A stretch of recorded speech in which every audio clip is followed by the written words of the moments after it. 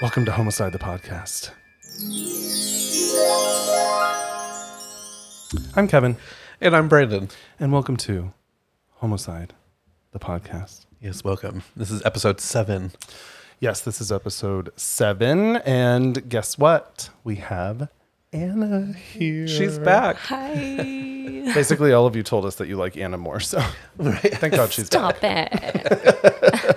Anna, we are so excited to have you back. We miss you a lot. It was weird doing it without you. Yeah. I know. It was weird editing it for the first time hearing it. Right? Without you here, it's really Being bizarre. like, what's going to happen? I know. And it happens to be like the longest episode we've decided to do too. Literally. And afterwards, you were like, oh shit, Anna's going to be mad. And I was like, yep, probably. No. I was just like, damn, I wish I could say this at this point. Right? Or damn, I wanted to make fun of Brandon mispronouncing another word. Okay, but I don't know if you noticed, but he did that a lot. I did. In that episode. I was like, Brandon, all No, right. I pull clips as I'm editing the episode, and I pulled a bunch of clips, and then I was like, wait, I need to just like choose one. Yes. Oh my God, I love You're it so welcome. much. One mispronunciation, an And episode. episode. Yep. All right. Well, just a couple announcements which we have ongoing. First off, we have started our Homotown murders. Yay. So please send us your murders. Yeah, we've gotten a few already. We which have is gotten exciting. a few already. Yep. If you follow us, you notice that the first one was taken down. It was, sadly. And it was taken down because of very specific reasons. It did very well. It did. It was a great story. But people did not understand our branding. So we took it down. But anyway, so please don't write us in on any current unsolved murders. Thank you. Right. But from that, yes, please send in your Homotown murders to murder@homocidepodcast.com, and we will basically read what you share with us. So Yeah. do the research and send it our way. Yeah. We'll read. I don't know if we'll do our own fact checking. So We just take that as a warning. Whatever you send us, we're going to read. So No, we'll do so. I know we'll do so. But anyway, and then the other thing that we're doing right now is what's the tea giveaway, Brandon? Oh yes, what's that's that? right. It's the giveaway we're doing to get some more reviews on our Apple Podcast. So I forgot what it is. Okay, so basically, It's been a little bit since we've recorded last. So I'm It like, has, wait, yeah. what are we doing? Go leave us a review on Apple Podcasts specifically. Yes. Rate us 5 stars. Don't do anything else. And then when you do that, take a screenshot of your review and share it on your social platforms and tag Homocide the podcast. Yeah. Take a screenshot before you send it in, because it'll Yes. disappear for a couple days Yeah, or they're- hours or however long it Or decides how long? to Yeah, disappear. Apple loves to take its time. It does. It takes quite a long Updating. time to update. So annoying, but it's like the most powerful. So please leave us your reviews. Yes. That is running the contest, the giveaway is running from now until the last episode of December, because we announce winners on the episode on the 2nd. Yeah, and So- you get. We didn't talk about what you get. You get some swag items from Homicide. You get a little mug or a cup and some other Sweater. stuff. But then also the chance to either be on the show with us, Yep. tell a story, or listen to us tell a story and react to it. All of the options. Right. And you see how powerful it was to have Anna here. So just imagine you in that position. Right. Well, not Adding as a our fourth producer. into our we only threesome. have one producer, but yeah. I'm sorry, what? I said foursome? adding a fourth into our threesome, Ooh, non-sexual threesome. Saucy. spicy. Okay. What a great well, segue into what the episode is. Yeah. So Which is Brandon, not what related is? at all. It is not. Yeah. So Brandon, what Yeah, is so episode I think in 7? our last episode we said that it might be host choice, or you threw out. Yeah, we were like, we killings. don't know what we're doing. Yeah. And I was like, I think that's No, a I great think idea. I was like Seventh Heaven. I don't know, something about Seventh Heaven. One of our listeners was like, I love that show, and I'm like, oh yes, yeah. I actually did too. But Well, anyways, wasn't that. we decided to do cult killing. So we each have a cult murderer. and probably ones that you haven't maybe heard of, or you may have, but Yeah, I mean, I hadn't heard of this one. I hadn't heard of mine either, but that doesn't mean that I didn't forget about hearing it at some point. There's so many stories to keep track of, right? So That's true. That is very, very, very true. All right. Well, and it's your turn to go first. I You wanna- know. You want to jump right in? Yeah. All right. Episode 7, Cult Killings. My episode. You guys. I named it, obviously. Of It course. is called Dear Jeffrey, You Were No Prophet, You Dick. That's the name of my episode. That's Thank It's a you. lengthy, good one. It was, yeah. Dear Jeffrey, you were no prophet, you dick. How is it? It's always funny when people are like, I'm the prophet sent from God, and people are just so dumb that they follow him. Yeah, I mean, well, I feel like that's all cults, is that Yeah. they're always, even the one I'm going to talk about. Religious based? Well, yeah, I mean, Yeah. most cults are, Yeah, I know. Crazy. All right, well. because most religions are cults. Yep. All right. It was April 10th, 1989, when two people, ordered by their leader, began digging a 6-foot by 7-foot by 4-foot pit in the middle of a barn in the back of a farmhouse in Kirtland, Ohio. This is so dramatic. The storytelling is impeccable. Thank right you. now. Although, what's it? Is it ASMR? Is that like Yes. and I can hear my like. Right. Do you need some water? I poured you some. No, it's gum. Oh, gross. Just need to stop chewing it. Also, I just love that you started off with they were ordered and they just went and did it. I know, isn't that crazy? They're like robots. Fucking cults are crazy. Like, absolutely, sir. Yeah. Weird shit. Okay, so what would begin as a dinner party would end in a planned night full of lookouts, chainsaws, duct tape, video games, horses, and murder. That's a very interesting selection. Video games. Horses? Okay. Yeah. Were they This- playing video games on horses? You'll see. While running chainsaws, basically. Yes, with duct tape. Yep. So, this is the story of the Kirtland cult killings. Bum, bum, bum. Dun, dun, dun. Okay.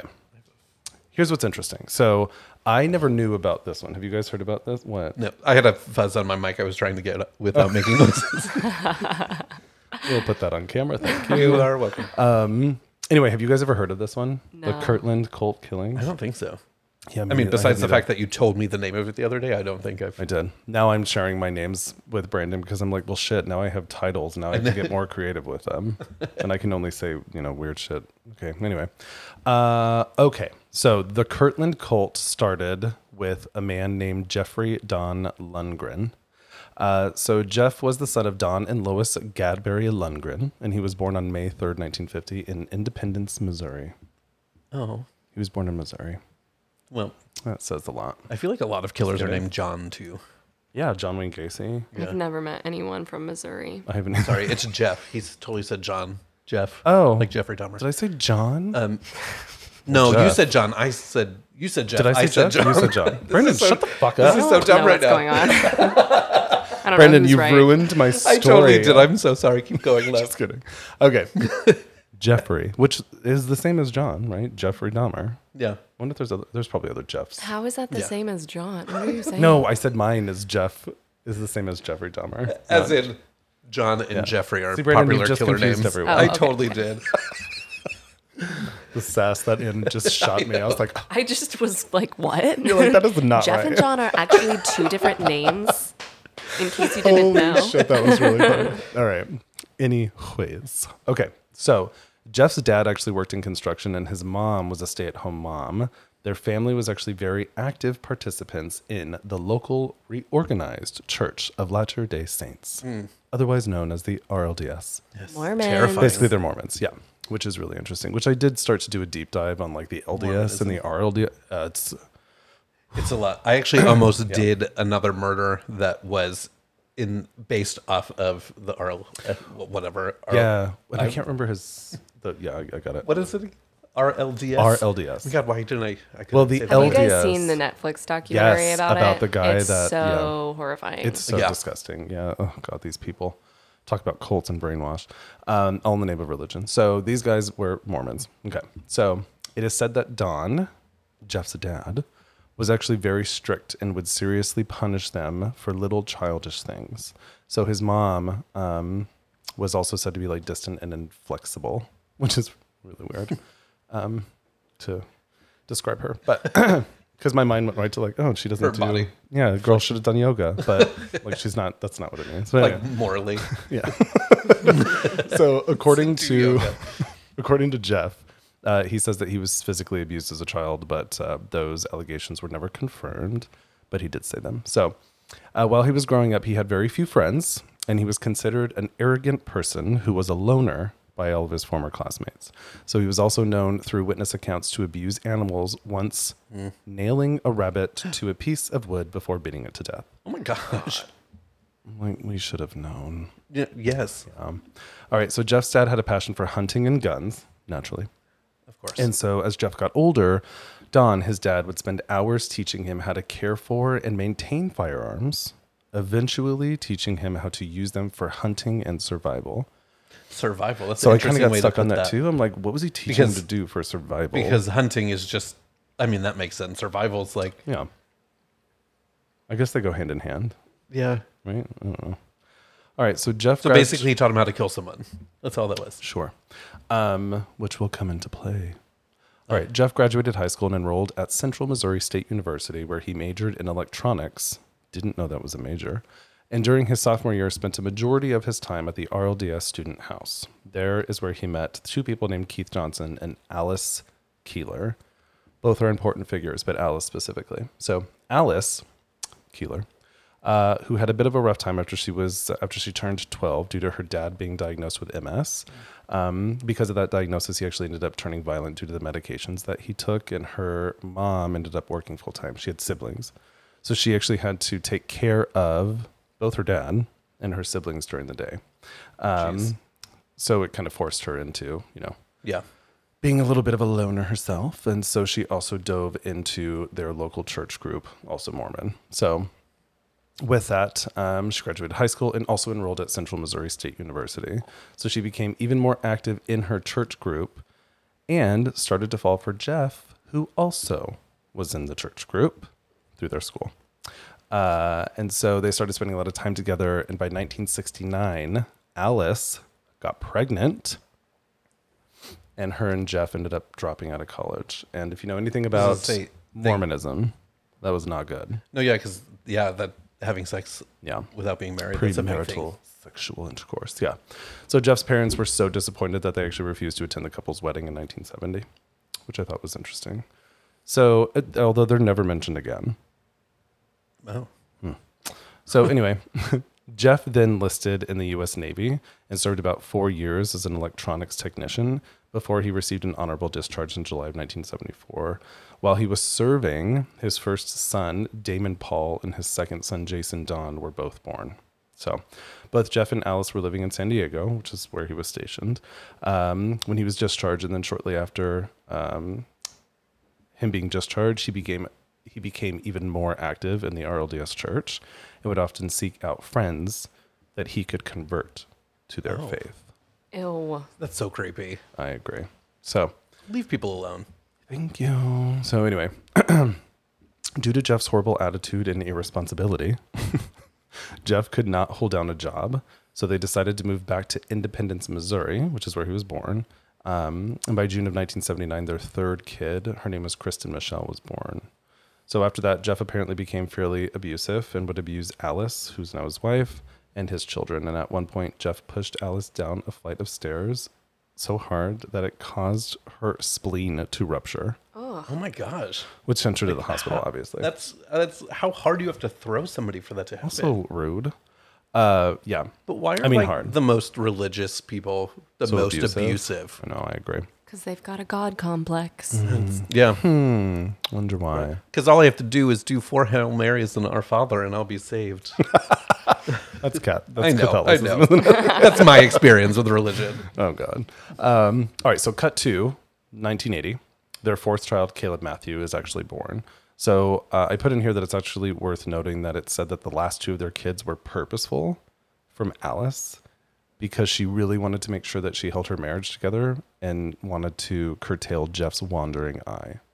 Oh, so she just said, "Oh, I'm going to have babies with this man so he doesn't leave me." They had already had their other kids, but they purposely, I'm gonna continue to have more children. got 2, more.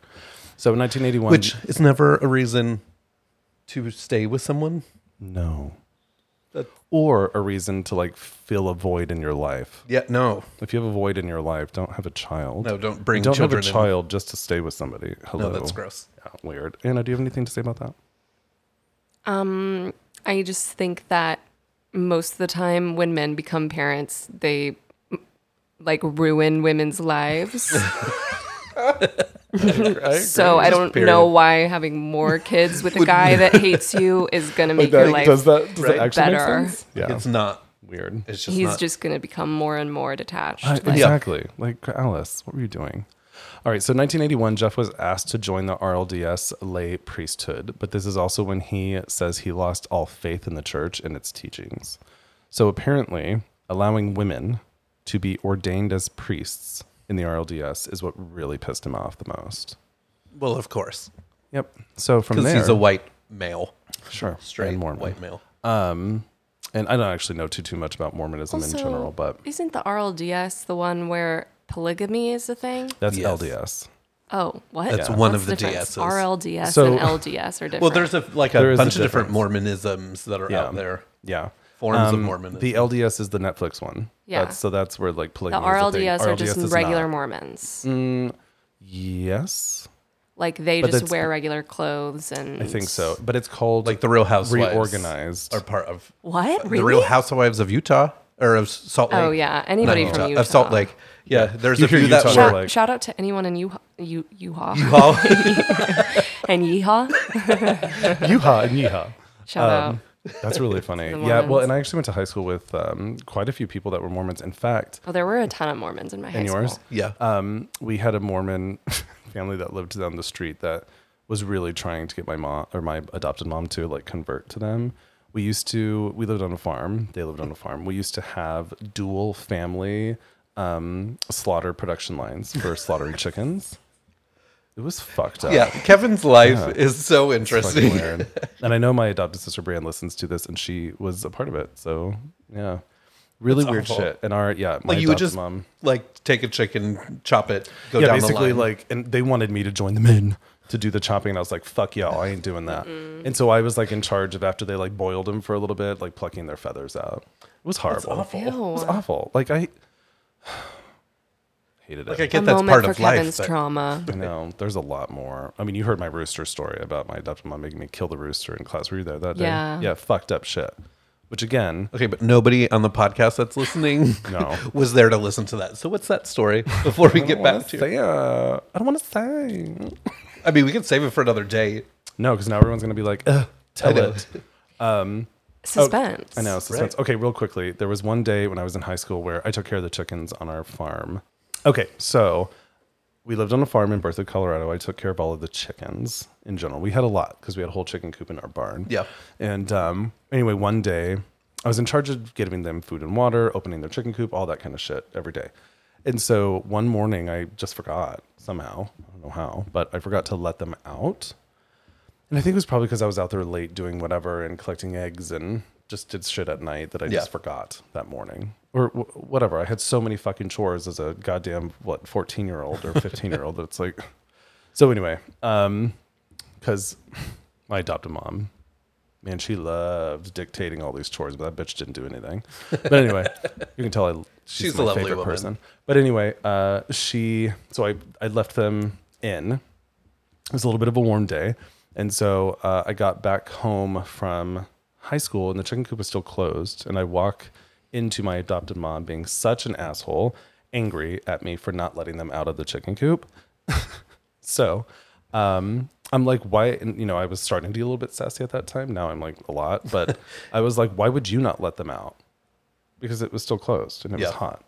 And she was like, I'm not going to go out there and do that. That's your job or whatever. And I'm like, bitch, you... Like those animals were just there all day. Yeah. You could have done something about it. So I went out, I let them out, and then she met me in the pasture, and she was like, and as your punishment, you need to kill the mean rooster, because we had a pretty mean rooster that would Like attack what kind you. of punishment is that? Yeah. Kill the mean rooster. So, yeah, Ma'am, that's how murderers are made. yeah, she's lucky. So anyway, I had to basically take this chicken, the rooster, into our dog run, which was like attached to our house, and it took me about 3 hours because I was like sobbing and it was horrible because I don't want to kill anything. Like, this is horrible. So I had to, it took me about that long to like chop its head off. When I finally did it, it was horrible. There was the blood because I didn't do it right, so there was just blood. It was fucking awful. It was messy. And so anyway, my adopted mom walks out and she was like, and now we're having that for dinner. So What a something, psychopath. I know. Right? Something flipped in my mind. Like, and what a better way to make a traumatic experience even more traumatic. Okay, you killed it. Now you have to eat it. So something Yeah. something flipped in Sounds my like mind. a cult leader. Something flipped in my mind, and I ripped the fuck out of it, and so we wouldn't be able to eat it, right? And nobody eats a rooster.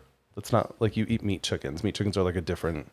Yeah. Anyway, and so I ended up finishing it all up. It was messy, and it was all in my hands. I went to the back door of our patio, and she opened it up, and she's like, "What is that?" And I can't remember exactly what I said, but it was something like, "We're not eating this. Fuck you!" And I threw it onto the ground right in front of her and walked into the house. That was your mic drop moment. I guess. Your rooster drop moment. Anyway, it was horrible. It was incredibly traumatic. And it's interesting enough, when Brandon met her, she brought this shit up. And she thought it was so funny. She did. And what did She she thought it say? was She so was funny. like, well, you never forgot to open up that chicken coop again, did you? She was so proud of herself as like was. a Like, teachable just like, oh, parent moment. So amazing.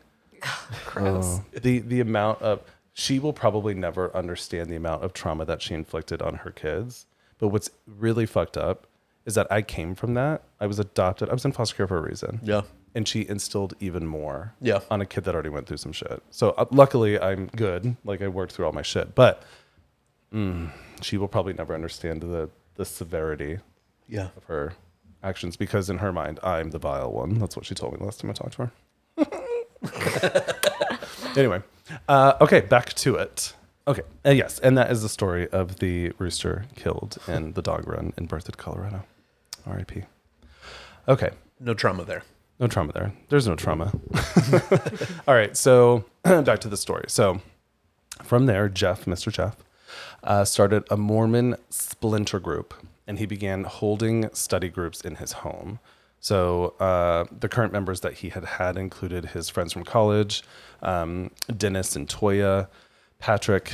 So Dennis and Toya Patrick, Dennis and Cheryl Avery. Those are important names to remember. Dennis and Cheryl Avery. Dennis and Cheryl. Dennis and Cheryl. And Jeff's cousin, Debbie Olivares. She's not as important. No. Well, ish. Sorry, Toby. No, she is. So like many cult leaders, Jeff actually had a way with people where he could easily convince them to follow his word. Just in general, he had that air about him. So people believed that he had uncovered what he said was the truth in Scripture, in the Book of Mormon. So because of that, people started to worship the ground he walked on, and eventually began donating money to support his family. They believed in him that much. I just don't get how somebody can just If somebody was follow like, somebody give like me that. money, I'd be like, go fuck yourself. You don't get my Maybe money. that's just years of living in New York that have gotten us to be like, We're jaded. no. We're New York jaded, which I would rather be. So anyway, Jeff eventually obviously got greedy and was quite unhappy with the small amounts of money that people were donating to him. So he announced that the scriptures were now commanding him to move to a town called Kirtland, Ohio, where he would... Scriptures want you to move to Ohio. Yeah. Imagine he's like reading them and it literally says, move to Kirtland, Ohio. Right? Anywhere where he said that... Stupid. he said that this is where he would receive his true power from God. So In Ohio. in Ohio. Okay. In Kirtland, Ohio. The motherland. Yep. Ohio. So in 1984, Jeff moved and arrived in Kirtland. So he was immediately attracted to this place there. I'm you right now. He was immediately attracted to a place there called Chapin Forest, and eventually told his followers that he had discovered where the Book of Mormon plates had been buried, which was there. After they were brought over from the Holy Land. I was gonna go into that, and then I was like, I really don't want to know. So I didn't. Because I'm like, plates for the book of whatever. Anyway. Yeah. And of course they would be in Ohio. The scripture said they would be. So anyway, both Jeff and Alice became temple guides at the Mormon temple that was actually in Kirtland. And because they became, they were pretty quickly accepted because it's a small town. That anyway, the leaders of the temple ended up giving them a weekly salary, free room and board, and a home behind the church. And that's when Jeff started using his tours to fold in his own views and beliefs. Oh, that's cool. I'm sorry, his what? His tours? His tours, yeah, because they... Tours. So basically. Tours? Tours? Tours. Tours. You did say Tours. It's tours. Is that not the right way to say it? Tours. Tours? What do I say? Tours? You said tours. Is tours wrong? Tours. Tours? Yeah. You know when you say a word so many times it like sounds weird? Both of them sound It wrong just now. But tours. They both do sound wrong right now. There's some Tour. other words that I say that you're like, What? what? I don't remember what they are right now, but they'll come. They will. Anyway. All right. Tours? Okay, well, they gave tours. And he pushed his own agenda.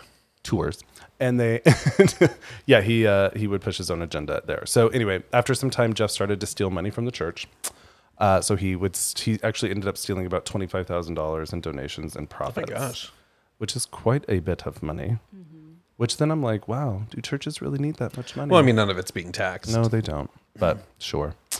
Anyway, Jeff then began to once again teach from his home. So when he was doing his tours, Yeah.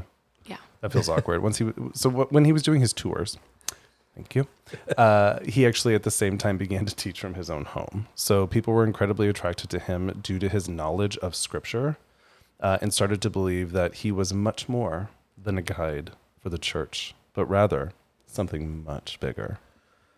I mean, of course. So Jeff would do his temple tours, then invite those people to his home, convincing them to move, join him, and give him all their money.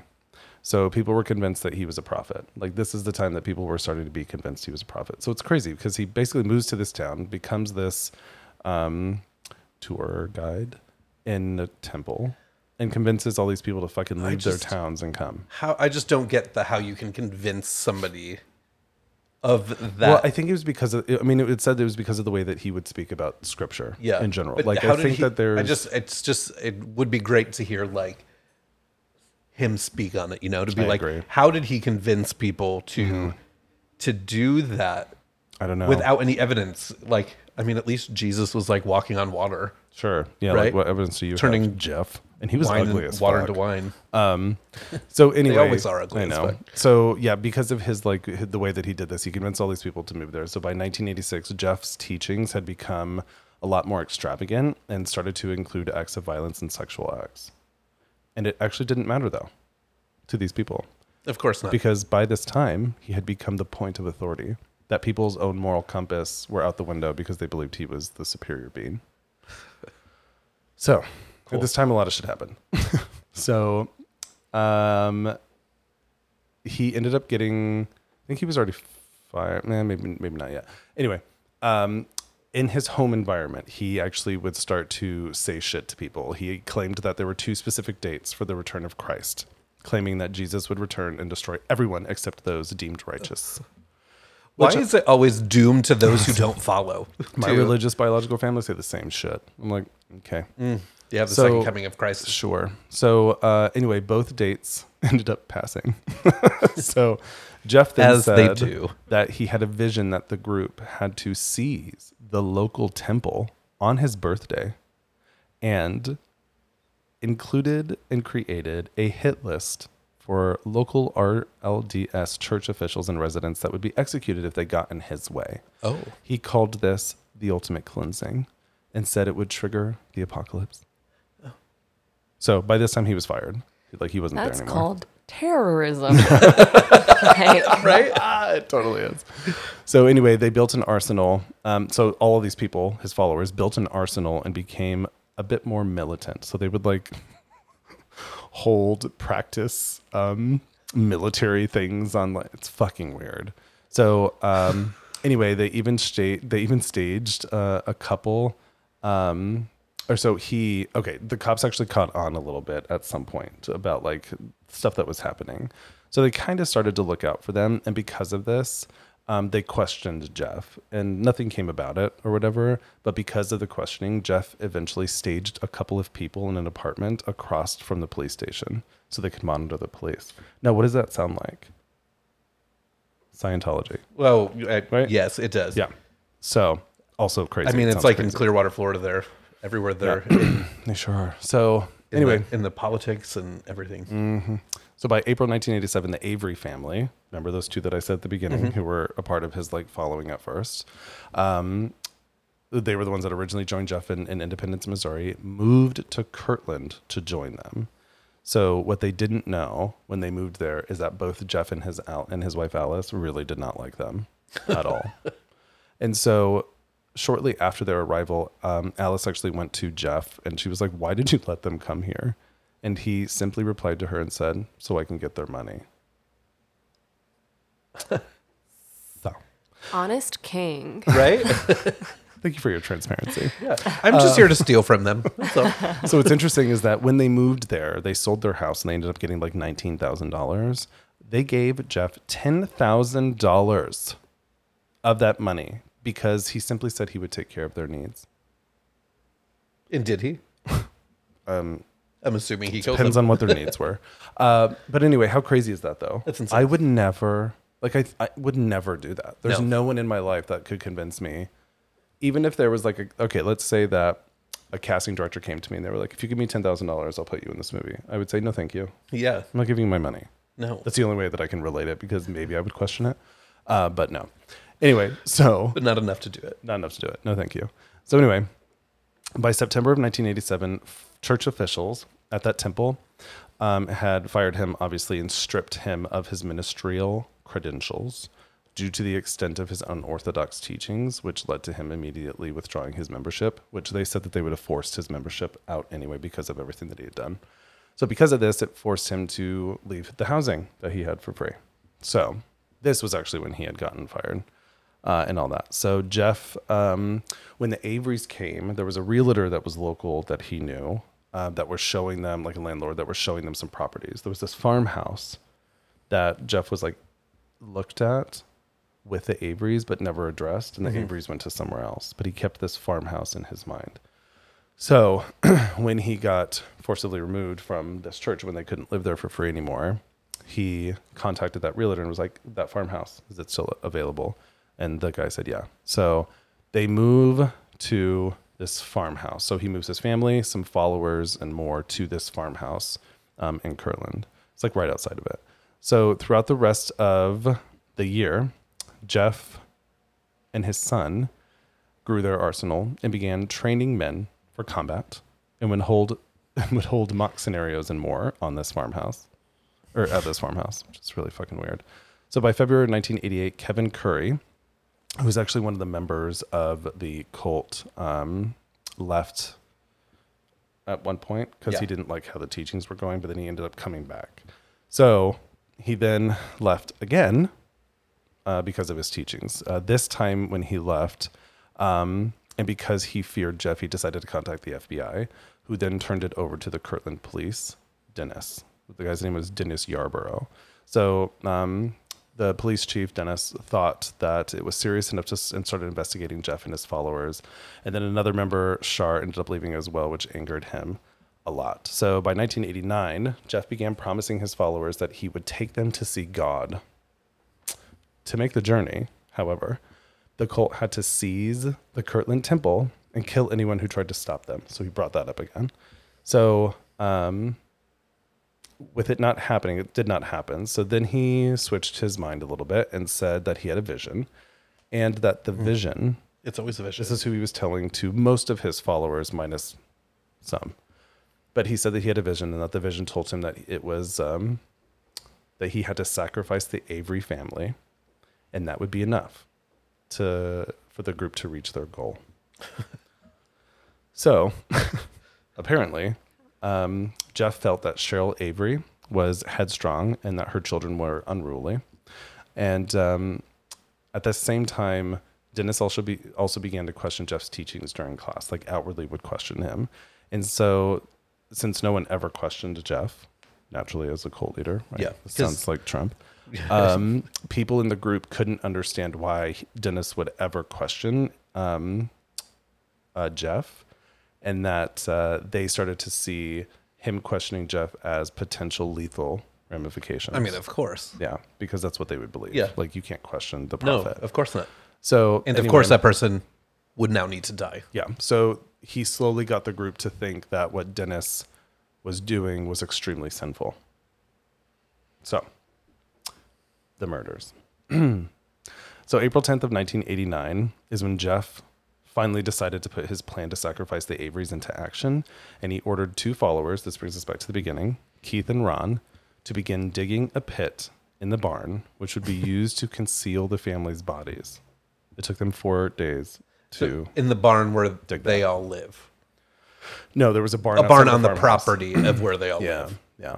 So at the same time, Jeff decided he would relocate all of his followers and would abandon the farm after the murders.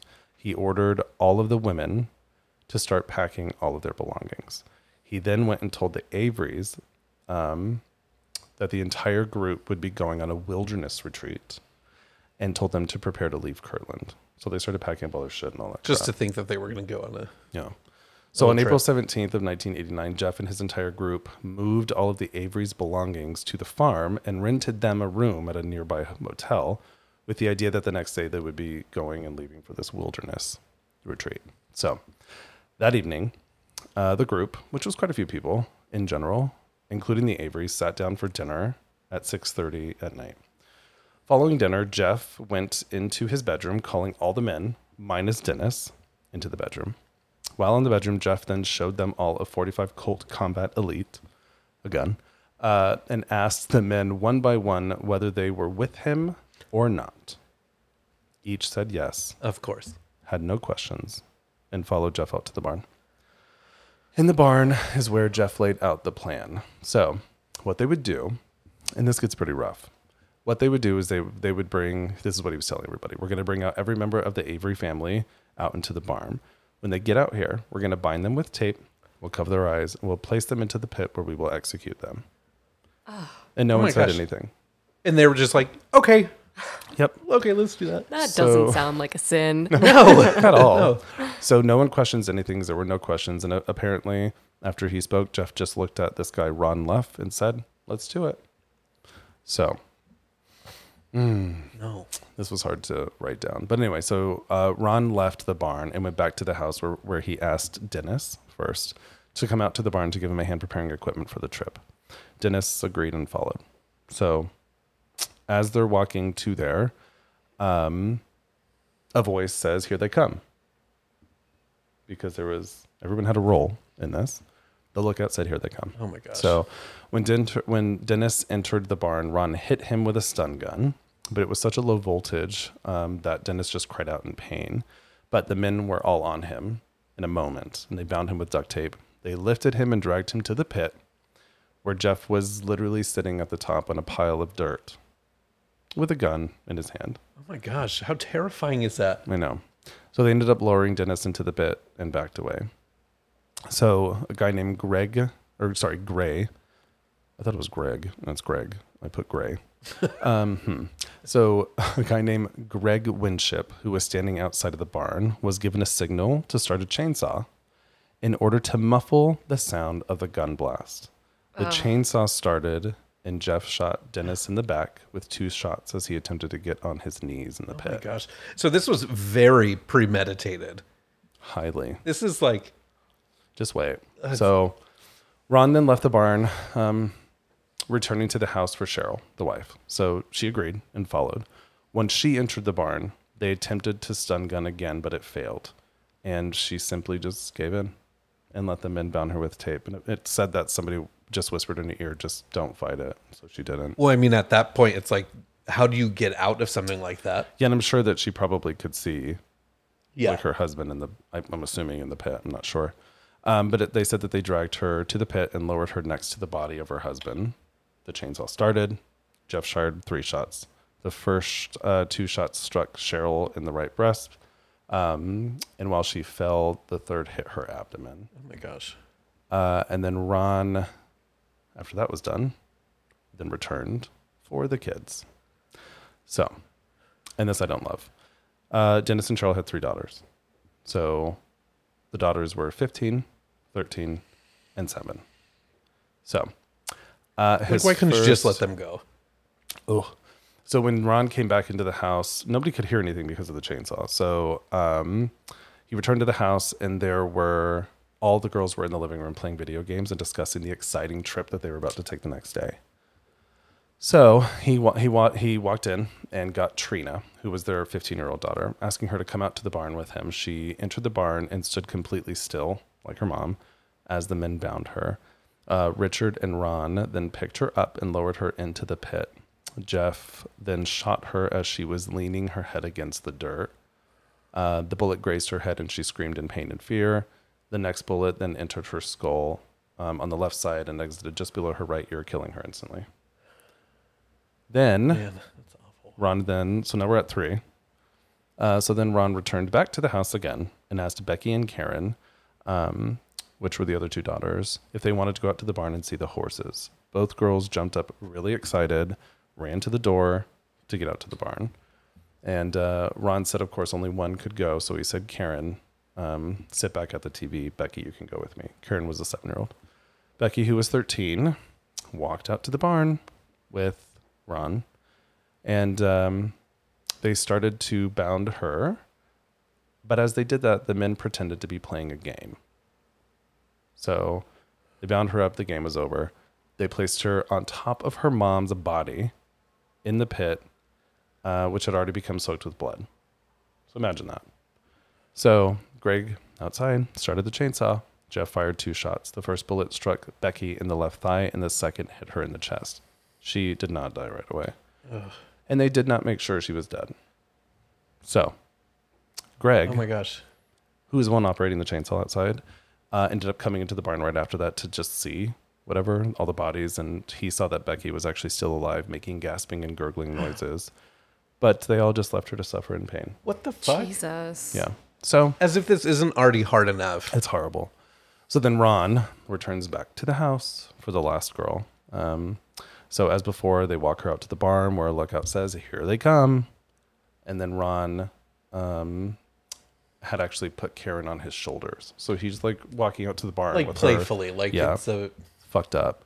So once in the barn, they bound Karen, who was 7, and placed her in the pit next to her sister Becky, who, by the way, was still alive. The chainsaw started and Jeff fired 2 shots. One hit Karen in the chest and the other hit her in the head. She died instantly too. So after that, Jeff instructed Ron and Richard to spread lime over the bodies and cover them with dirt. It took them 2 hours to do that after that. So Alice, remember Jeff's wife, Yeah. had left the home with all the other kids at this time. She calls to see, is the company gone, is what she said when she called in. Once Alice returned home, Jeff, his son Damon, and his wife Alice drove to the motel where the Averys were staying and removed all their belongings. And so on April 18th, which was the next day, Jeff divided his followers into small groups who then left at different times throughout the night, so they didn't raise any suspicion. So they all jetted. They were gone. So from April to October, the cult moved to a campsite where the men were ordered to give their wives over to Jeff for cleansing, so he could cleanse them with his seed. Ugh. Yeah. So he would brag about... So in general, he would brag about the murders and everyone... I mean, of course, why wouldn't he? Yeah. And the thing that he loved the most was that everyone feared him because of the murders. Because it was proof that he would just kill you. But also, you all fell in line with it. Yeah. Any one of you could have stopped that any moment in time, but you didn't. Exactly. So the camp started to fall apart, obviously, as people started questioning Jeff's teachings and his status as a prophet. So by the 13th of October, Jeff decided to abandon the camp and travel to Missouri, where they stayed in a barn. After a week, Jeff decided the group should break up and come together the next summer. And so at that time, each man was instructed to go get a job, provide for his family, and save money to give to Jeff when they returned. So he was running out of money. So he was like, okay, new plan. Yeah. So go do Richard, this and give it to me. Yeah. Richard and Greg, 2 of them that were involved in the murders, at that time decided to leave the group. And so them actually leaving the group gave others hope to leave as well. So by mid-December, Jeff was starting to worry that people that had left would talk about the murders, and then decided that he jetted and went to Southern California with his family. I'm sorry, if you're going to be too worried, maybe don't fucking do it. I know. So I'm also like, that's crazy to fully go through a mass killing and then be like, I'm gonna leave this cult now. I know. Like I wouldn't count your own life as secure after that, because absolutely now not. you have information that 100%. So anyway, when Jeff and his family got to Southern California, they rented a storage locker, stored all their guns and supplies and all that shit. So by New Year's Eve, Keith Johnson, also a part of it, could no longer live with his guilt and ended up contacting an informant friend who arranged a meeting with the Kansas City agents. That's where he was. So during this meeting, Keith spilled literally everything. He drew a map to the bodies, all of it. The investigators in Kansas City didn't really believe him, but they faxed over everything, including the map to FBI in Cleveland, Ohio. They also didn't really believe him.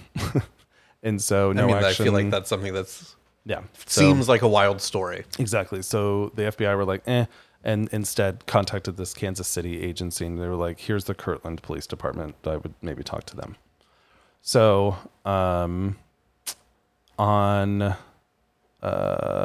so basically they did.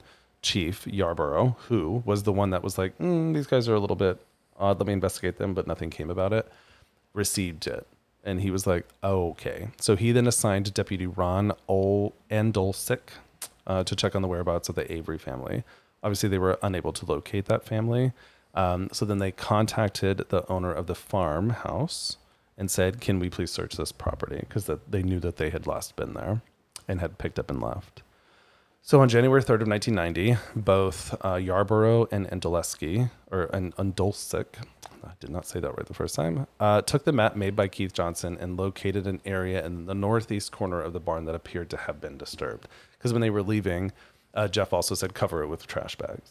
So they lime, dirt, trash bags. So when they got that, they were like, we probably need to maybe dig here. So they started digging, and after just a few inches into the plot, the men were overcome with a pungent smell. And then shortly after 9 p.m. and 30 inches below the surface, they discovered the first body. Because basically they just threw them all on top of each other. Yeah, and then just covered them. Okay, so arrest and trial. As the news of the discovery hit the news, members of the cult began coming forward one by one to tell their version of the events, hoping to receive leniency, obviously. Which I find to be interesting because then you motherfuckers knew it was wrong. Exactly. And so they shouldn't get any kind of leniency. Nothing. Agreed. You all should be put in jail. And, I know. I mean, honestly, you all should be bound, gagged, and shot. You should be and buried. Yeah, done the same way that.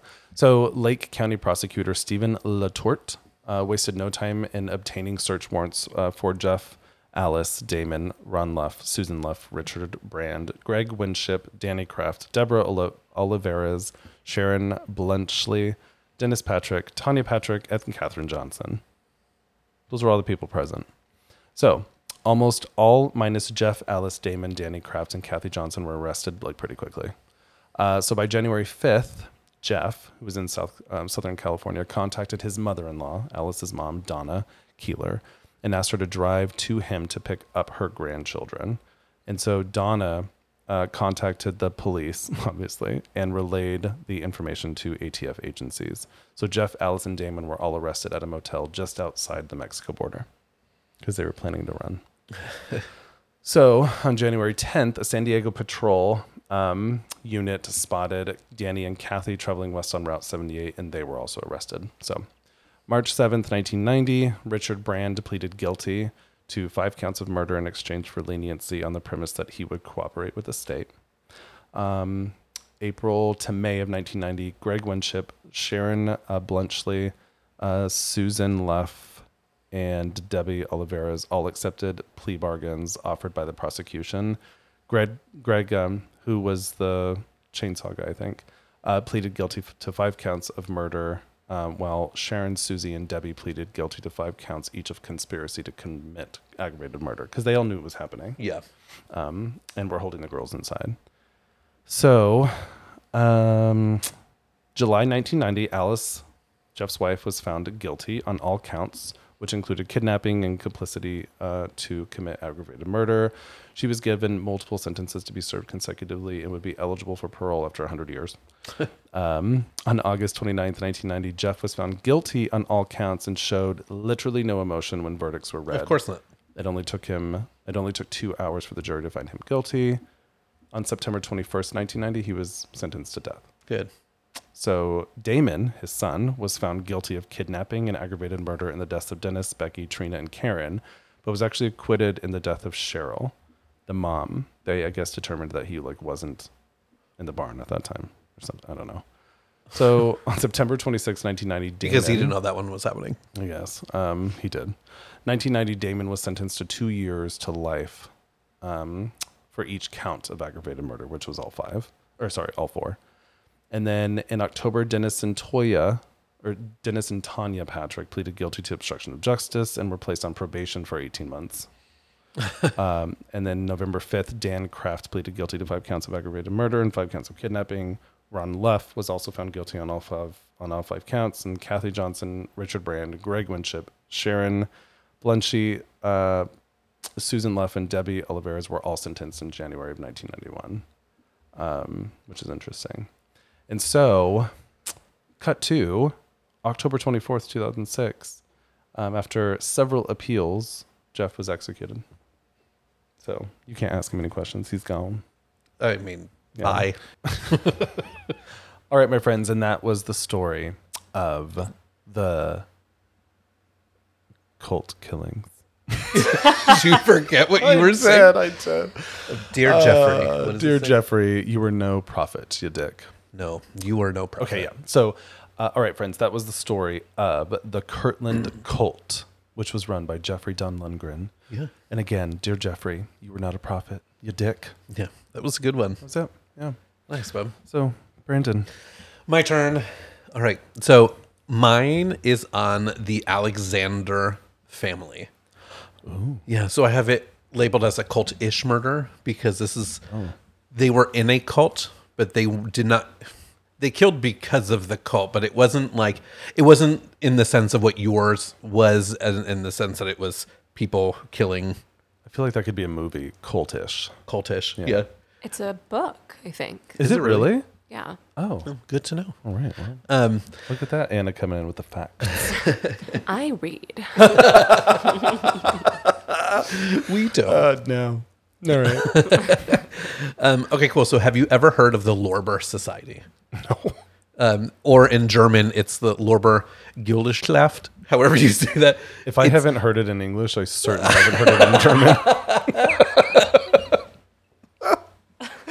Really? Yeah. Oh.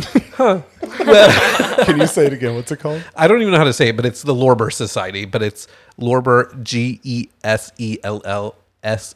Gesellschaft. Geschaft. I know the last part of it is shaft. Yes. Yep. Gesellschaft. Whatever. Well, Gesellschaft. so to go into a little bit of background. So Jacob Lorber was born in the year 1800 exactly in a small village in Sylvania. So growing up, he was a seemingly normal man. I didn't see too much before the cult started, but he was a well-educated man, trained as a village teacher, and was also a talented violinist and was deeply religious, which, I mean... There we go. Yep. There it is. So by the time it hit 1840, Lorber was 40 years old, and something weird started to happen to him. He started to hear a voice in his head that he said felt like it came from deep within himself, somewhere near the vicinity of his heart. So he was possessed. Yeah. So this voice is what made people categorize him as a Christian mystic. Now you may be wondering, what is that? Yeah. So, well, according to Britannica, because I came with facts, Christian mysticism is the sense of some form of contact with the divine or transcendent, often understood in Christian tradition as involving a union with God. All right. So that's right, my friends. Okay. All right. Lorber had a voice of Jesus speaking through him. Apparently, the voice spoke and let him know that it was in fact Jesus, and that Lorber believed every word of it. In the beginning, Lorber was a little confused, but as time went on, the voice started talking so much that he decided he had to write it down. So for the next 24 years, Lorber wrote down every word that he heard from internal Jesus. Eternal Jesus. And like, it's funny because Kevin and I joke around and call Jesus Jesus. Jesus. So I'm having a really hard time not calling Can him you Jesus. just from now on call him Jesus? So according to Jacob Lorber, yes, I will. Okay. So, but in the I know I kind in of the just gay like way that we ignored you do and it. kept going. Jesus. Jesus. Jesus. So, Yeah. according to Jacob-Lorber.net, he wrote 25 volumes and in total about 10,000 pages. Look at him coming in with that .net. Right. All right. There's actually quite a few websites about him Oh, they're all because .net? people still follow the ideas that he had. Wow. So overall, the writings were all rooted in Christian ideals as he was raised a Roman Catholic. However, they were a bit more extreme and harped on a lot of extreme self-denial to gain God's favor. Now, I don't really understand what that means. I saw that was in a lot of different You sources. said favor. Did you mean to gain Favor. God's favor? Okay, Favor. yeah. I just Yes. wanted to double check. Yeah. So, anyways, I didn't know what that meant, but I saw that in a lot of different sources that it was extreme self-denial. Which, okay. So, I also saw that some sources called them liberal Christian universalists, that they had a lot of Christian values but believed in things like the pre-existence and reincarnation of one's soul, which is very much not Christian, No. the traditional Christian values. But by 1864, Lorber ended up dying, and although he had received some attention for his writings, it was pretty minuscule until he passed away, and the extent of his writings were found and eventually published like years later. So from here, around 1921, a following started to grow, and a cult was formed in Germany. Looking for a name for the organization, they apparently didn't feel like getting too creative, and they started with the name the New Salem's Gesellschaft, however you say that, which New Salem Verlag, I think it's Verlag. I'm just going to start spelling Sure. it. They were the publishing house that published the book. So they got real creative and they were like, oh, these people published it. I'm just going to call it Just that. going to call him that. Great. Yeah.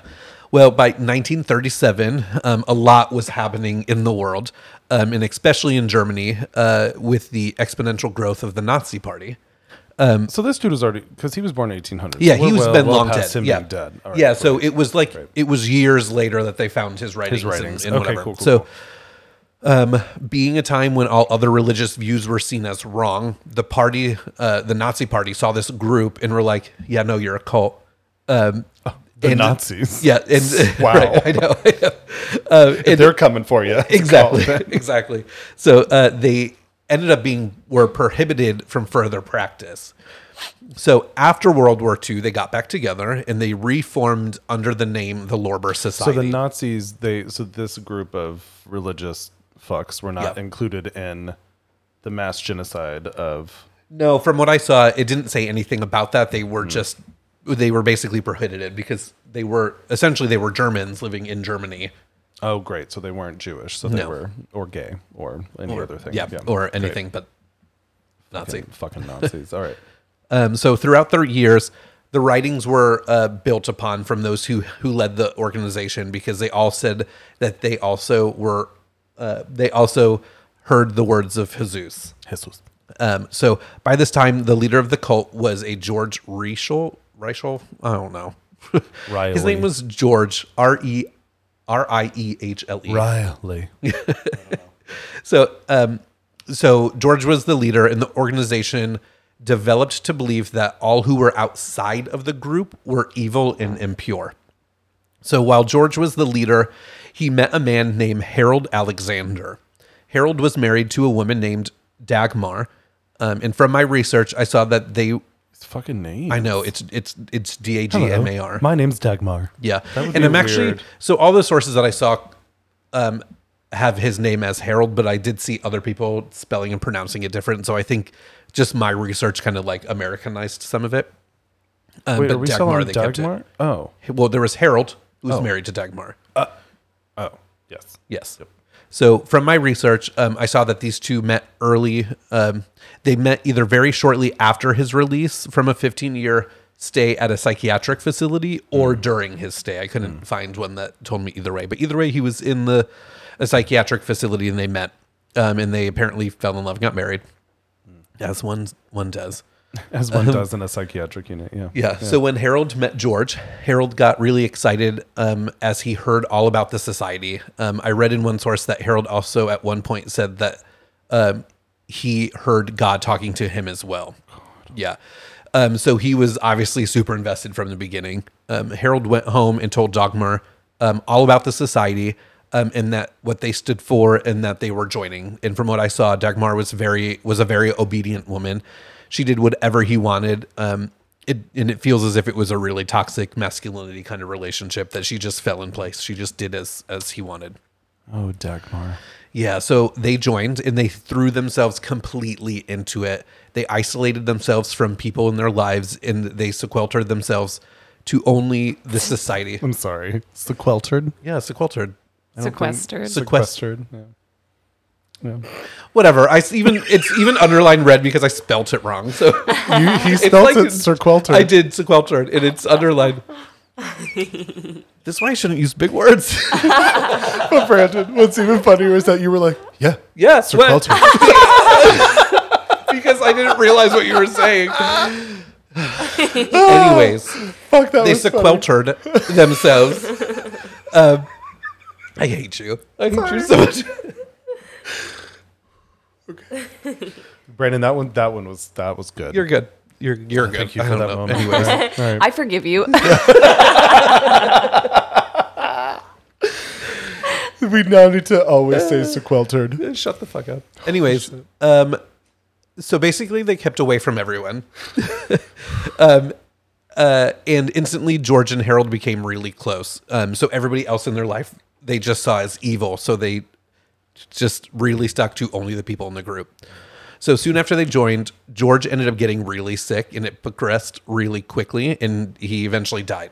Like very soon after that Harold and Dagmar After became... they sequeltered themselves. I mean, I didn't see what happened. I couldn't see anywhere. Okay. I'm trying to get over it. I can't. Okay, I'm trying. So I didn't see what happened to him, but whatever it was, it happened really quick. So once George died, Harold started to tell everyone that before his death, George called for him. When Harold got there, George knew that he was dying and that he wanted him to take over as the leader of the Lorber Society. Is it Lorber or Lober? Lober. Lober Society. Okay. No, it's Lorber. I had it. Oh, it's Lorber. You're looking at my notes. It's I spelled am. wrong there. Okay, It's cool. Lorber. Lorber. From what we just decided, you shouldn't I know. look I'll at the I'll look at my own the screen. spelling on my screen. Sequeltered. Fuck. Anyways, Harold was obviously super excited to take over, and for some reason, everybody just went with it. They were like, "Okay, cool, let's do it." So, to me, this feels really fucking weird because they had just joined the organization, and nobody seems to care. So, everything I read for a short period of time, everything stayed the same. Nothing was different until one day when Harold told them that he heard from God, and that God said there would be a prophet. Because, there's always prophets in cults. Feels like God's been saying that a lot. Right. Yeah. All right. And he said that it would be the next prophet of God. And Harold told everyone that as soon as he saw the person, he would immediately know that that was the prophet. So they didn't know who it was yet. But as soon as Harold saw them and said, yes, that is who it is, that's who it was. So in hindsight, this was him starting to groom the people of the group. More than they already were. He started to tell them that when the prophet comes, that everyone, including himself, will have to do whatever the prophet says. It doesn't matter how strange or odd the requests were, that they had to do it. And he told them that they told them that they had to do what. Oh my gosh. I should literally just read the words. I'm trying to change it. They had to do it, and he told them this over and over.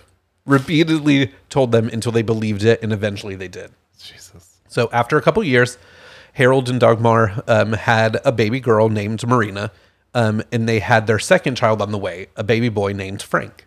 So instantly, Harold laid his eyes on Frank, and immediately he knew. Oh, of course. It My was the own prophet. child is the prophet. Yep. So excited, he told everyone that the prophet had arrived, and it was Frank. And from here on out, they had to listen to everything Frank said, with the obvious twist that Harold had a bit of his own say in it, because Harold was a baby. And everyone agreed. No question. They were like, yes, Frank. Frank was the baby. Yes, because the next prophet will be So named they Frank. had to listen to everything that Frank, the infant, Yes. said. Yes. So, Good. yeah, so for the next for the next few years, this kid Frank grew up to be catered to. Anything he wanted, he got. Anything he said, eventually said, people did. Even his family played into it. His mother, his sister, and even his father all did what he said. And whenever they were with people from the society, they all did the same thing. No question asked. So obviously Frank started to grow up to be a really cool and humble human, just like myself in how I speak. So humble. He's a cool. He was cool as a cucumber. So Frank was a disaster. He was an awful person. But by the time Frank hit his teenage years, puberty started to hit. As it does. Yep. Okay. I feel like I skipped something. Okay, at some point, I did. I totally skipped through this whole section. So I'm going to jump back just a little bit when I have a note here that says when Frank was about 2 years old, Harold and Dagmar had 2 more children, Petra and Savine, who were twins, which is pretty important. Why does Petra sound like a name? Was that the name of on Jane the Virgin? Yes, there was a Petra. Yeah. Okay. Okay. So they had 2 more kids, and then for the next few years, we'll go into that part where Frank was catered to, even his sisters, all of his sisters. So his older sister, his younger sisters, they all they all followed him. So by the time Frank hit his teenage years, he started to hit puberty. Jumping back to where I was, and with puberty comes obvious hormones. So he obviously started getting interested in girls. However, there was a caveat. Growing up, all he knew that was that he was the prophet, and that people outside of the group was evil and impure, because he grew up with the idea that he was the prophet, and that everybody outside of their culture was evil. So what makes this next little bit fun is that the society was not very large, and there weren't many people in their society for Frank to be interested in. And Frank was really adamant about keeping his purity because he was scared about being unpure. So Frank went to talk to his father. He told him about his issues, and told him that he had the best solution for it. Frank then goes to tell his father that he will keep his purity by sleeping with his mother and sisters whenever he wanted to. No, sir. God, ew. Was Harold no? So Harold heard this and immediately agreed. 100%. No question. Wait, sorry. Who told him that? His father. His dad. Wait, Harold who's Harold? is his father. Harold is his father. Yeah. Harold. So Harold went to go talk to Harold, and Harold immediately agreed. So his father Frank immediately went to his agreed. dad and was like, I want to stay pure, so I'm going to now sleep with with mom. Mom. So and it was my Frank's sister. idea to It was Frank's, sleep yeah. with his mother. And like they were already groomed, Harold in a sense groomed himself to always think that whatever Frank wanted, Frank got. So he was like, yes. And so he agreed that it's too big of a risk of contaminating the prophet of God. And he took it seriously. He also eventually added that he would also be able to partake in the festivities occasionally. Oh my God. Ew. Incest the best. Barf. Yeah, so brainwashed by the cult mentality, they conformed without question, and the sexual assaults began immediately. And when I say they conformed, the family conformed. It would become a common practice in the Alexander household. So much that one of the twins went to school and was talking to a classmate and told them how their brother wasn't paying enough attention to her. That he has been doing was all he's. Oh my Lord, why can't I just follow my words? So cute. That all he's been doing is paying attention to everybody else, and that she had the tone of disappointment, like she wanted the attention. So the classmate obviously got freaked out, and kids being kids, the word started to get out that what was happening. And other students talked to other students and eventually talked to parents, and the parents who immediately got freaked out and they called the police. Eventually, the society started to hear about what was being said, completely confused by what they heard because none of them heard any of this previously. And so Harold got a little bit concerned because people were starting to back away from the society and the family. and none of them consented to the incest. So Harold started to panic. So he called a meeting of the society and said that he'd be stepping down from his position. He reiterated that Frank was still the prophet, but they were being called by God to leave. So they packed their bags and moved to Spain, specifically Santa Cruz, which is one of the in part of one of the Canary Islands. So in Santa Cruz, just like in Germany, they secluded. Not sequestered. That's probably what I meant to say, secluded. Oh, well, we said sequestered, so, right? Yeah. So we said Yeah, secluded makes... I like mixed the two. Sequestered. Well, They secluded themselves from everyone around them. However, unlike in Germany, they only had themselves. No one else was a part of their society. So it was just their family continuing to practice calling Frank the prophet. disgusting. Yeah. So on December 16th, 1970, the family was hanging out at the house, and Harold and Dagmar were laying in bed about to take a nap when Frank walked in. He sat at the edge of the bed, and he said his mother was staring at him.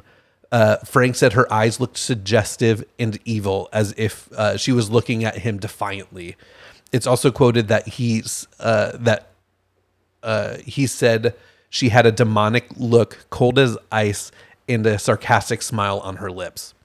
Frank immediately freaked out, thinking how inappropriate of her to be looking at him that way. And then he declared it was killing hour. So, when the family moved to the island, their religious ideals shifted a bit. One update that I'm not that I'm not sure if it came before their move or after their move, that Harold and Frank started to believe that all women were inherently evil. That the only way they were to be saved was to be sacrificed. So they declared that at any point that if Frank declared it to be killing hour, that he would then kill all of the women in the household to save them. Okay. Incels. Yeah, and because of all of the grooming, everyone in the family complied and agreed to it. Okay, so yeah. You can kill me now. Yeah. If you want to kill me, cool, just yeah. kill me whenever you want. Makes sense. So when Frank said it was killing hour, his mother basically laid back and waited. So yeah. This is where it gets to be really just real fun. So Frank started slapping his mother and calling for his father to grab a wooden hanger from the closet, and he started to beat the shit out of her. One source I even saw said that after the first blow with the hanger, Dagmar rolled over to make it easier for him to kill her. Oh my God. Right? So Frank continued as Harold sat next to Dagmar in the bed. Jumping up with excitement, Harold ended up running over to, I believe, the living room where they had their organ, their musical organ. And he started playing music to go along with the murder on an organ. Cool. Yeah. Sounds like a terrifying scary movie. So with the sounds coming from the other side of the house, Marina and Petra came out of their room to see the commotion. When they stepped out and saw their father playing the organ, he let them know that the killing hour had begun. Understanding what was next, both sisters sat down in the living room and waited for their turn. By the time Frank moved on from his mother, it is unclear if she was dead or if she was just unconscious. But at this point, Frank didn't care, and he moved on his way over to his sisters, who, just like their mother, complied until they beat them into the same point as their mother. At this point, Frank decided that he needs to finish the sacrifice. He got Harold to grab a hammer, a razor, and pruning shears. Frank then proceeded to cut each... Okay, this gets a little bit rough, but Frank then proceeded to cut off each of their nipples, their breasts, and genitalia, grabbed the hammer and nails, and affixed them to the walls of the home. Oh my Lord. Yeah. He then dismembered them and removed his mother's heart, wrapped it in string, and hung it from the wall. One source even said that at one point, Frank got tired, and he ended up telling Harold that they needed to switch because Harold was playing the organ throughout this whole thing, and that he needed a break from cutting up the bodies. So Harold, they switch. Harold goes and cuts up, and Frank starts to play the organ. The next day, they got up and they decided to go talk to Sabine to let her know what happened. Now, at this point in Sabine, my research, I was like, wait, who was Sabine? Yeah, who was Sabine? Yeah. So, and I have it in here. Now, you may be thinking, wait, who's Sabine again? So, Sabine was the other twin because there was 3 sisters. Wait, who's twin? Petra and Marina. Marina was the oldest. Petra was the twin of Sabine. Oh. So there was But the 3 sisters. Frank was the oldest. Frank, no, it was Marina, Frank, and then Sabine and Petra. Oh. So the night previously, Sabine was not at the apartment for the killing hour. That night, she spent the night working as a housekeeper at the home of Dr. Trenkler's. So she never went home. Dr. Trinkler's? Yeah. So Harold and Frank knocked on the door at Dr. Trenkler, and Dr. Trenkler answered. When he did, he saw these 2 gentlemen standing in front of him, covered in what looked like mud and dirt, and the doctor was really creeped out. When they then told him who they were and that they wanted to talk to Sabine, he reluctantly went to grab her. She came down, and Harold immediately started to talk, and Dr. Trenkler heard everything. He hears Harold say, "Sabine, dear, we wanted you to know at once that Frank and I have just finished killing your mother and your sisters." He then hears Sabine say, "I'm sure that you've done what you thought was necessary." The doctor admittedly freaked out. And he went and ran and called the police. Yeah. The Great. police got to the doctor's house, which seemed odd that they never left, because they knew that the doctor heard everything. So they just stayed there because to them they weren't doing anything wrong. It was a killing hour. It's what happened. So the 3 ended up telling the police everything, because again, to them they did nothing wrong, and because they wanted to be pure, and they cleansed their souls by cutting them apart. Obviously, Frank and Harold were arrested. Their trial took 2 years, and there were talks about the death penalty. However, in that time, Frank and Harold were sent for a psychological evaluation, and they were eventually ruled as criminally insane, and they were sent to the Madrid penitentiary. I'm not gonna be able to do this. Penitentiary Psychiatric Assistance Center. That's just a very long name. It is, yeah. So Sabine, because of her trauma, was scared. She begged the court to allow her to go with them, Oh my lord. which she was obviously denied. And to make this story even more fucked up, in 1990, when Harold was 61 and Frank was 36, they somehow escaped from the facility, never to be seen again. Oh my god, they're gonna walk through the door right now. There is this theory, because nobody's heard from Sabine again either, that they think that they may have found And her, gotten killed her her, and killed all of them. Well, Yeah. they had unfinished business, clearly. Yeah. Ew, Sabine. Yeah. So that is What the the fuck? cult. I have cult-ish. It's still a cult murder. The Alexander family. Oh my god. Yeah. Okay, that one was Jesus. kind of rough. Yeah. And I so- don't know how it's one thing to like have one crazy person, but to like convince a whole family. Yeah. And I don't understand the idea of, okay, you tell me that at some point you're going to tell me you're going to kill me, and I just have to be cool with it. Yeah, like, And I'm going to be cool with it. and it's weird that they're like sitting on the bed, and he's just like, "It's the killing hour," and she's like, "Okay." Yeah. Like, It cool. makes me wonder what the writings were. Yeah, You know, yeah. like Yeah. Oh god, that was fucked. what? Yeah. Yeah, fuck. It was that. intense. Well, from what I've seen is that the Lorber Society didn't end up, like, the original teachings weren't as crazy as they ended up becoming. Yeah. Yeah. Ay, for ay, sure. ay. This is why I'm so removed from religion. It's terrifying. These stories. I mean, it's unpopular opinion. I think all religions are cults. I do too. Yeah, I think it's all weird. I as think, fuck, I but mean, at one point, Christianity was seen as a cult. yeah. Right. Well, that that was was- fucked up. Yeah. Yeah. Anna, This whole episode was fucked up. how are, Yeah, it was. how are you feeling? Deeply disturbed. Me too. That one was fucked. I Yeah. don't like that. Yeah. I don't either. It's crazy that somebody can convince their entire family Yeah. of this murder hour, whatever, kill hour, whatever the fuck they call Killing it. They call hour. it killing hour. Yeah, that's just outrageous. I just Like, as I was reading it, I'm like, this all feels like a movie. Yeah. No, this all feels fake. Yeah. Nope. I'm surprised. Is there not a movie about that? I didn't see anything. I feel like that's crazy that there's not. Right? Yeah, I Because actually that's agree with like that. just such a. Maybe people are like, insane I'm not touching that one because that one's fucked. Yeah, I don't know. Possibly. Yep. Oh wow, today's Scary. those were interesting. I feel like there's a lot of juicy, horrible meat to cults. This is why. Yeah. Yeah, but I think that there's more. I mean, I was seeing that there was quite a bit of. Oh, there's a lot. cult murders in Like general. we could have multiple episodes on cult murders. Well, We'll the bring it Kool-Aid, that one's crazy. The mass suicide. Oh my god, I know. That was where was that, Johannesburg, or what was that? There's been a few. Yeah.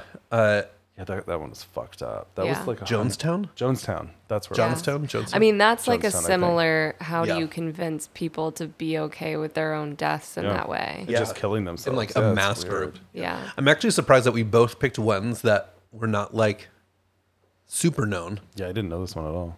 Because I didn't know yours Yeah. either. Which is, I didn't know that one either. Yeah. Oh God. Crazy. Craziness. All right. Well, that was episode 7, which is exciting. So as always, please rate and review, but go to Apple Podcasts and do it for right now as a 5-star. But do it so that you can be a part of our What's the Tea giveaway. Yes. And then also our Homotown murders, send those in. Again, they have to be cases that are, older, as well as, Yeah, give us your own little take and we'll read it through the dramatic eyes of you us. do the research and just send it in and we will read it and it'll be great. So those are on Thursdays. And I will do my whenever we get best them at reading it and not stumbling on everything. He will stumble, which I love a lot. will. And it's so great to have you back, Anna. Yes. Yay, I'm Yay. happy to be here. Too. All right, perfect. Yay. On to episode 8. What's episode 8 about? Episode 8 is our Mommy Dearest episode. Moms who kill. Moms who murder. Moms who shouldn't kill. No. Sorry. Moms who kill. Slay, Mom. Jesus. That's so inappropriate and funny. All right, and on that note, we'll catch you at the next episode. Yes. Okay, bye. Toodles.